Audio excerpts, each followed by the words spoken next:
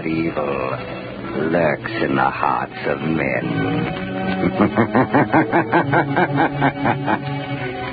The shadow knows.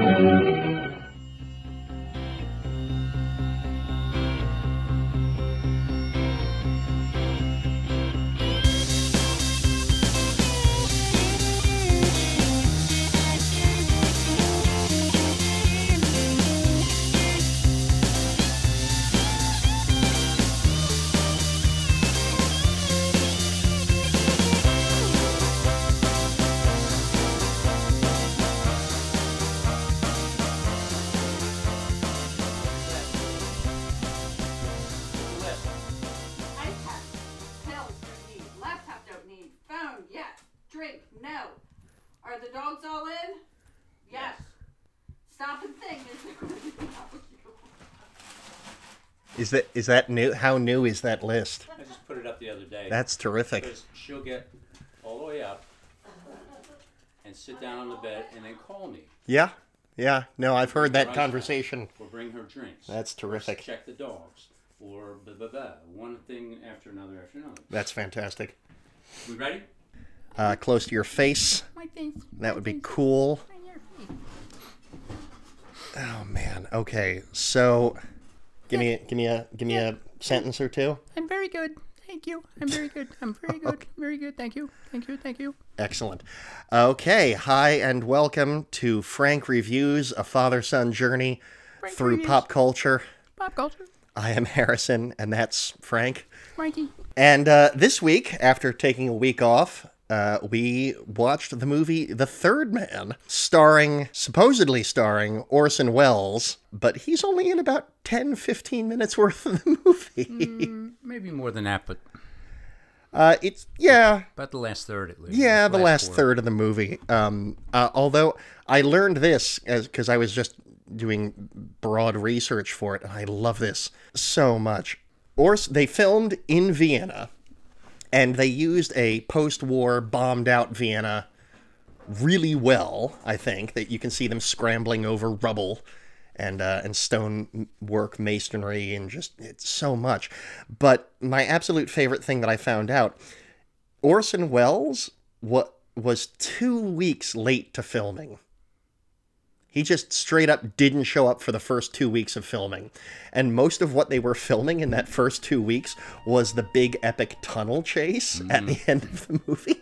So anytime you don't see Orson Welles' face, it is a double wearing extra padding under his coat to fill out the size of Orson Welles. And I'm like, this is like his most prestigious performance. And it's just a dude in a fat suit half the time. Which... Yeah, you really didn't need him. As a matter of fact, you didn't even need anybody because you just heard footsteps.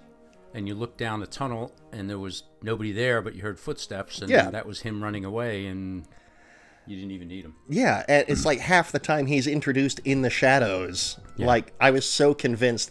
I was so ready for that old guy selling balloons to just pop off a fake beard and nose and be Orson Welles. I wanted that to be Orson Welles so badly. I guess that's what you were. Yep. Just bizarre. Yeah, I guess just years of watching convoluted spy movies have trained me to expect stuff like that. But what stood out to you?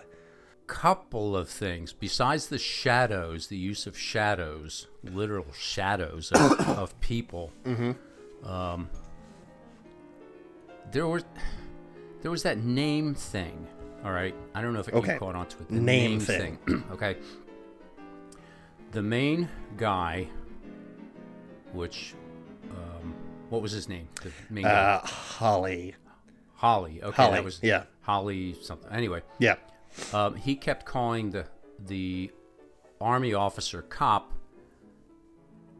Galloway, and the cop would correct him, saying it's Gallahan. Right. He's English, not Irish. Irish, right. And that happened a couple times.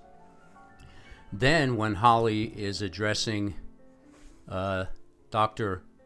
Winkle, he keeps saying Dr. Winkle. And Dr. Winkle had to correct him a couple of times. Right.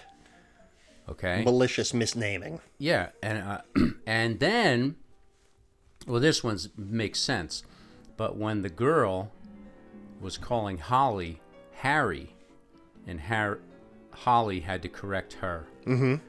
I don't know if that was a thing in the movie or what that was for, but it was like Just don't worry about making eye contact with me. Just keep it's right with the mic. It's creepy anyway. I don't know if that was a thing in the movie or what, but It felt very intentional. yeah, that's what I mean. And like, what was the point of that? To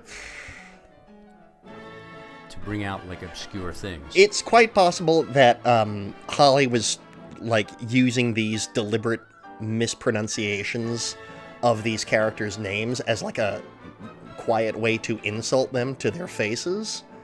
And also, I gotta remember that actor's name. Hang on, because this is gonna bother me, because I don't have this committed to memory. Joseph Cotton played Holly. Right, yeah. And I gotta say, he has some of the best drunk acting I've ever seen. Yeah, he was good, yeah. Like, he was, he's really just a bombed out American dude in the middle of Europe. Excellent. But then, like, he gets misnamed by the woman, and I'm just going to call her the woman. She's almost literally the only woman in the movie, which is just sad. No, yeah, it turns out, there's also just randomly another young woman who is dancing only with pasties on. Yes.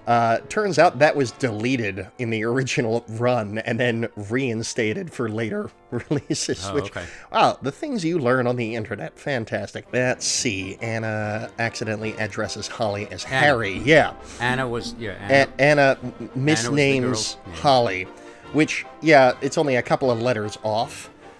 But at the same time, you can kind of tell that she is only interested in Harry Lime, and Holly keeps trying to swoop in and be like, hey, I'm a nice guy, and she does not care at all. I thought that there was a time where she might go for him, but in that last scene in the end where she walks right past him without even acknowledging his existence, that was definite. Oh, yeah, absolutely. Yeah, the guy just decides to, like, he jumps out the back of the Jeep and waits for Anna to come up, and it's like this beautiful extended long shot of her just walking straight by. Yeah. I was kind of hoping she would just keep walking straight and bump directly into the camera. Yeah, I was thinking, which way is she going to go? Yeah, it's like, are we going to play with the camera? Is it going to just cross into that? Nope, he's going to smoke a cigarette and be a sad sack. Yeah. Excellent. Hang on, I should probably pull up Twitter, because one of my mutuals on Twitter, this is apparently his favorite movie. I feel silly because this is not his real name. I don't know his real name. Should probably find that out. He's only known as the Chewy Walrus. That might be his actual It might name. be, but I should point out that his profile picture is Orson Welles. My favorite iteration of Orson Welles, which is fat, old, drunk, bearded, magic Orson Welles. But he had a couple of things to look out for. Carol Reed, the director, had to wait until 1968 to get his Oscar for Oliver. So he directed this film, and then he eventually went on to direct Oliver. That's kind of odd. Oh, yeah, the music. Nan, my grandmother, also said to keep an eye out for the music. It's a zither. Yes. Which I honestly don't know what a zither is. Now I'm going to Google that. I know that it's a stringed instrument, like a Turkish or Eastern European stringed instrument. Here we go. It kind of sounds like a harpsichord. The European zither consists of a flat, shallow sound box across which some 30 or 40 gut or metal strings are attached. So, yeah, even just the opening credits, it's this close-up of the strings being plucked. Yes. And you even, said, halfway through, you just realized that's the instrument being played. So I've been listening to the music, which is really just the one track, almost. Okay. And it's so, incongruous with the action of the film. The film is this dark, plodding noir drama set in bombed-out Vienna, And then I kept feeling like the music would not sound out of place like on a SpongeBob episode. Maybe that's just me, but well, like it's this very upbeat, like, yep, walking through the streets. It's probably typical of the time, and I mean they did a lot to make it realistic, like you said, the bombed out Vienna, which literally was a bombed out city. Oh yeah, city streets, and they would have shops and people that all looked realistic to that era and to that time. So possibly the music just went along with it. I don't know what they would be. I would think, well, Vienna's Austria, so right. It's not necessarily German, but it's close to German. And I don't know. I don't know what the zither had to do with it. Maybe that's all they had for the budget. Was zither or harmonica? Well, zither. It's like we've got a guy with a kazoo. Yeah. Yeah, he can play you some stuff. It also doesn't help that I'm absolutely in love with Orson Welles in general. Okay. Like I spent today at work listening to old episodes of his radio program, The Shadow. Okay. Which I may interrupt right here. Ladies and gentlemen, The Shadow will be with you in just a moment. In the meantime, I'd like to remind you of a well-known fact. Coal-colored blue means better heat at less cost. For when you buy blue coal, you're getting the cream of old Pennsylvania anthracite. The harmless blue coloring with which blue coal is trademarked is your guarantee of clean, even, safe, dependable heat all winter long. Such heat ensures the health of your entire household. So when you order coal, specify blue coal. Ask for it by name. Phone your order to your nearest blue coal dealer tomorrow. They just so straight-facedly, yes, we must fight the menace of crime does not pay. And I absolutely love it. And I don't know if you know this, but I think the most famous one of his radio programs is The War of the Worlds.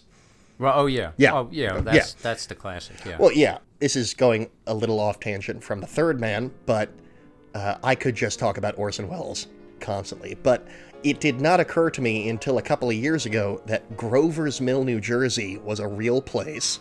Oh, I yeah. thought it was just a fictional little town they made up for the War of the Worlds radio program. Real place, yeah. And it turns out it's only about a half-hour drive from us. Cool. So I have now turned it into a annual pilgrimage. Thank you. I was searching for the word Mecca, but pilgrimage works as well.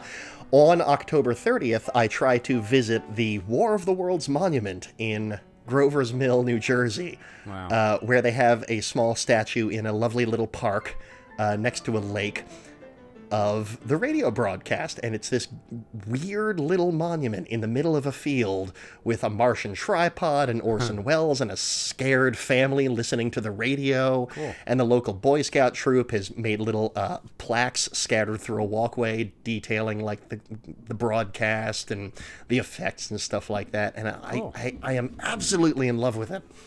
Cool. Not to mention the local coffee house is entirely War of the Worlds themed. If you want a 9-foot-tall statue of a Martian tripod entirely constructed out of espresso machine parts, it's kind of fantastic. Okay, so we don't know what the name thing was. The name thing, I feel like, yeah, that was just like, if it's anything, it could be that he was using malicious misnaming as a way to insult... That would make sense. Winkel. Calloway and Winkel, as you say, and then he got it used against him, not even in a malicious way, Right. just an absent-minded, oh yeah, my boyfriend, Harry, you're not Harry, sort of thing. And then how about that super creepy part where everybody's chasing Holly? Mm-hmm. The child is chasing Holly. Oh God, that child. And you see... Oh my God. The shadows of all these people on the sides of Right, buildings, when they all think he's a murderer. and the child is leading them.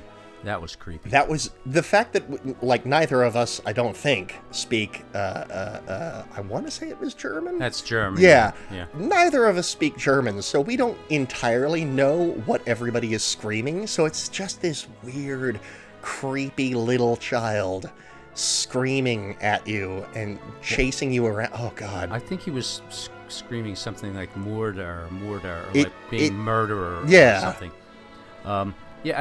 The use of German, which I should is, probably start taking notes while we watch these movies. but- yeah, the use of German was kind of could be irritating because they didn't have subtitles. Exactly. But you never really had to know what they were saying, and when you did have to know, Anna would translate Right, it, or yeah. somebody would say, "What do you say? What do you say?" Then Yeah. somebody would say what the English was. Yeah, if So- you did speak it or if it was subtitled, you would have been clued on maybe like 10 or 20% more of the plot, right, like 3 minutes in advance. But and all the German, it was not one of those convenient films where the person would speak in German and the American would say, "Do you speak English?" "Oh, well, of course I speak English." Right, yeah. Because you would not expect most of those people to speak English, so it was added to the authenticity. I Right, think. yeah. I love the that film. little scene in the beginning with the porter where Holly learns that Harry is dead. Right. And he learns it from the porter who tries to tell him in German and then has to tell him again in English, but it's the most fractured, broken English. And it winds up being like, I think, doesn't he like mime like a body falling over like with his arms at some point?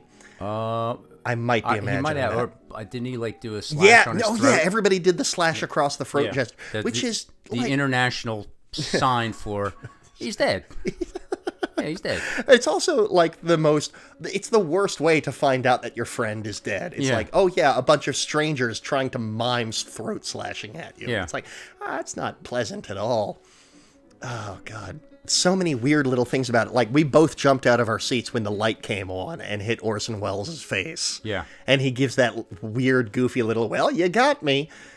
Now- I could just ramble, please. I was thinking, okay, the third man. Mm-hmm.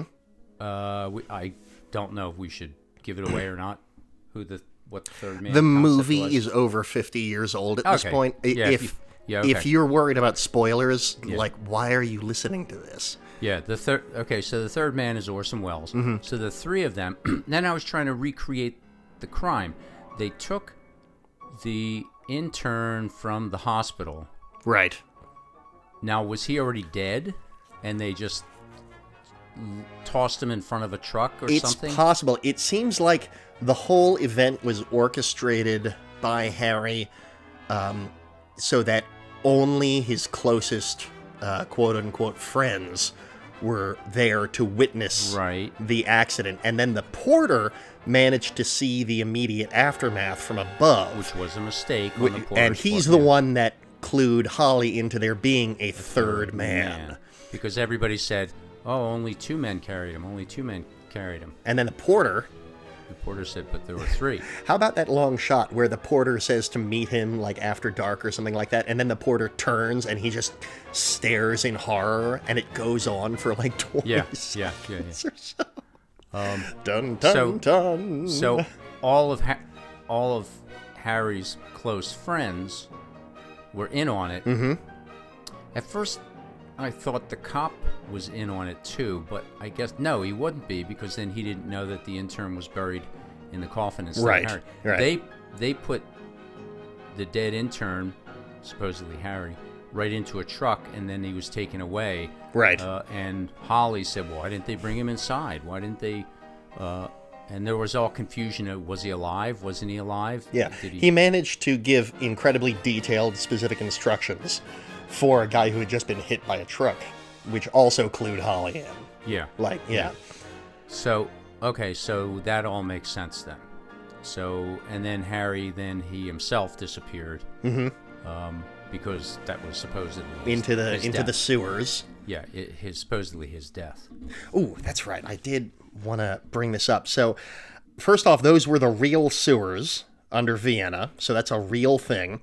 But then the police force that chases, that does most of the chasing through the sewers at the end, that is a real police force at the time whose sole duty was to chase people through the sewers. Oh man. And then, and I love this. This is something I discovered.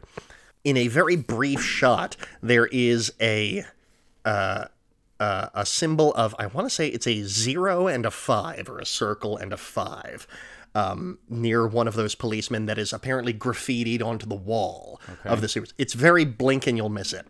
But it is the symbol of a group called, and I'm getting this off of Wikipedia, the Iron Front, a German paramilitary organization that consisted of social democrats, trade unionists, and liberals. Its main goal was to defend liberal democracy against totalitarian ideologies on the right and left, and chiefly opposed the Nazi Party with their, I'm going to butcher this, I'm going to take a running leap,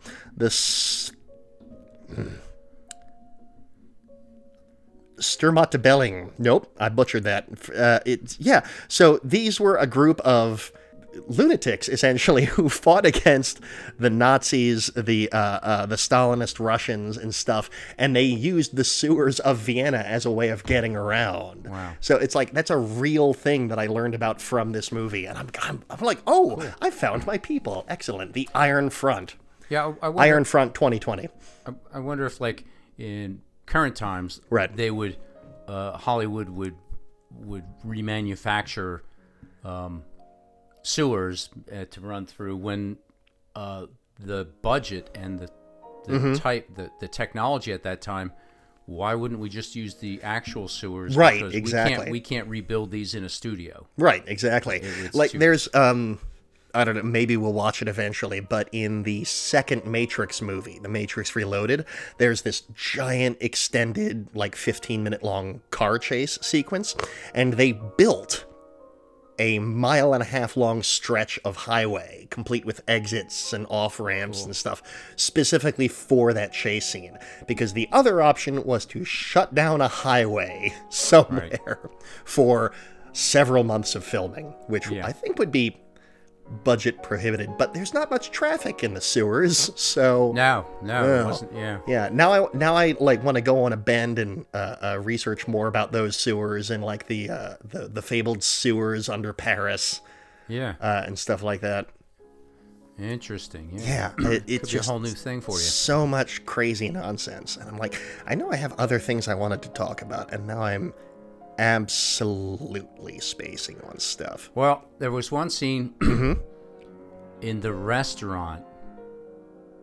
What the heck was the purpose of that lady sipping soup with the violinist playing next to her? Right. The Baron was a violinist, and I that was just so weird. The lady was just so she unpleasant looking.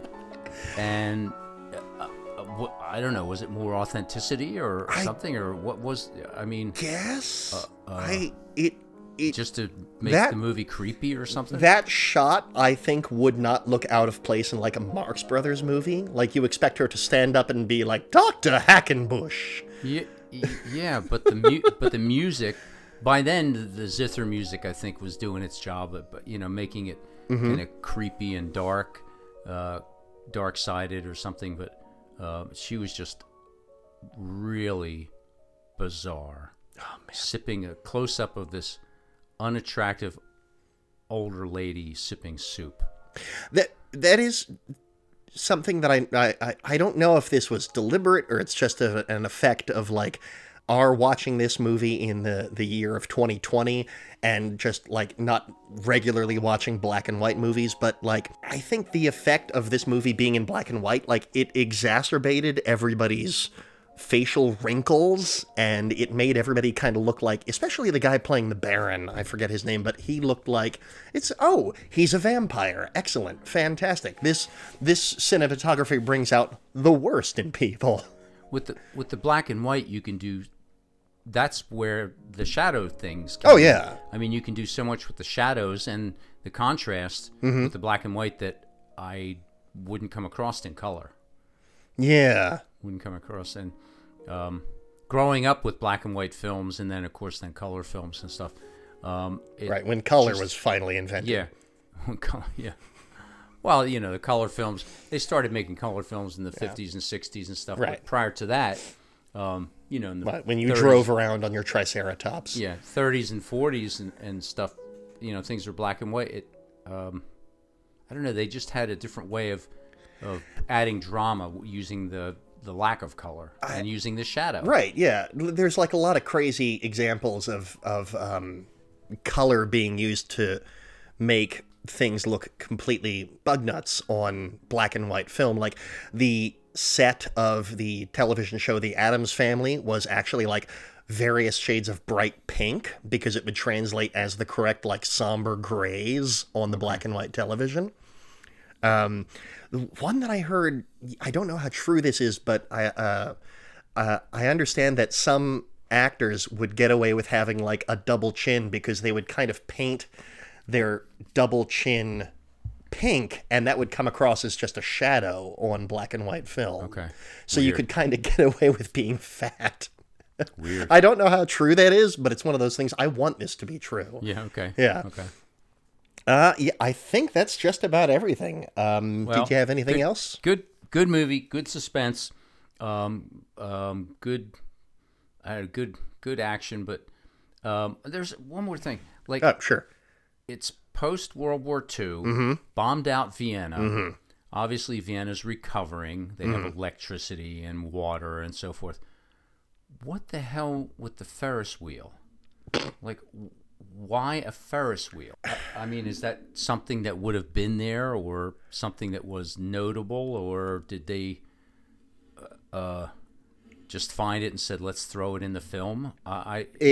Although they were able to use it with when Harry and Holly were at the top. Oh, he was threatened to push him off, and Holly just kind of grips the side of the thing it very was kind of theatrically. Subtly, I could just push you off.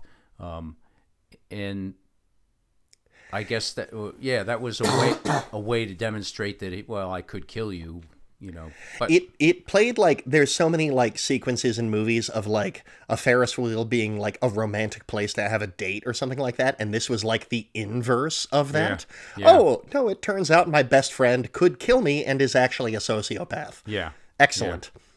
Weird. Yeah, and Harry. Holly's accusing him of, you don't care about Anna at all. You never did care about her. It's all about you. It's nothing about her. But then Harry writes in the dirt on the window, writes Anna's name with a heart, which was curious. So, like, did he love her? He didn't love her. He did love her. He didn't love her. I guess we'll never know. Yeah. Well, he was totally chill with children dying. So. Yeah, to make money. Yeah. That bit where he's like, if I offered you £20,000 for every dot that suddenly stopped moving, like someone online did the math, that's like $213,000 in today's money. Wow. So, yeah, that's a fun thought exercise. Yeah, how many people would you be willing to let die for $200,000? Yeah, it was big money. It was big money. Oh, yeah. It was big money in the black market, yeah. I do love, though, how the entire thing, like, whole movies are built around the concept of just watering down penicillin. Like, if you've ever seen Inception, that entire plot is, we want this random guy to break up his business. It's like, and a whole movie is based around that? Okay. The little concept? Yeah, we'll get to Inception eventually. Okay. So, I think you'll get a kick out of that. Very good. Yeah. All right. So, as always, our theme music was by Sean Monahan. I'm trying something new this week because it just went into the public domain. Our incidental music this week was Rhapsody in Blue by George Gershwin, which suddenly I don't have to pay for copyright for that anymore. I may start using a lot more weird classical music for that. How about some Zither music? Some Zither music. If I can find it, I'll throw it in. You can find me at HD Lickner on Twitter, Muscle Nerd Studios on Facebook. We are now, I want to say, on every major platform for podcasts, Spotify. I think we're on Stitcher at this point, et cetera, iTunes, et cetera, et cetera, et cetera. And that should be everything. Dad, you want to sign us off? Yeah, send money and go out and make something out of your life. I appreciate the addendum. That works out for me.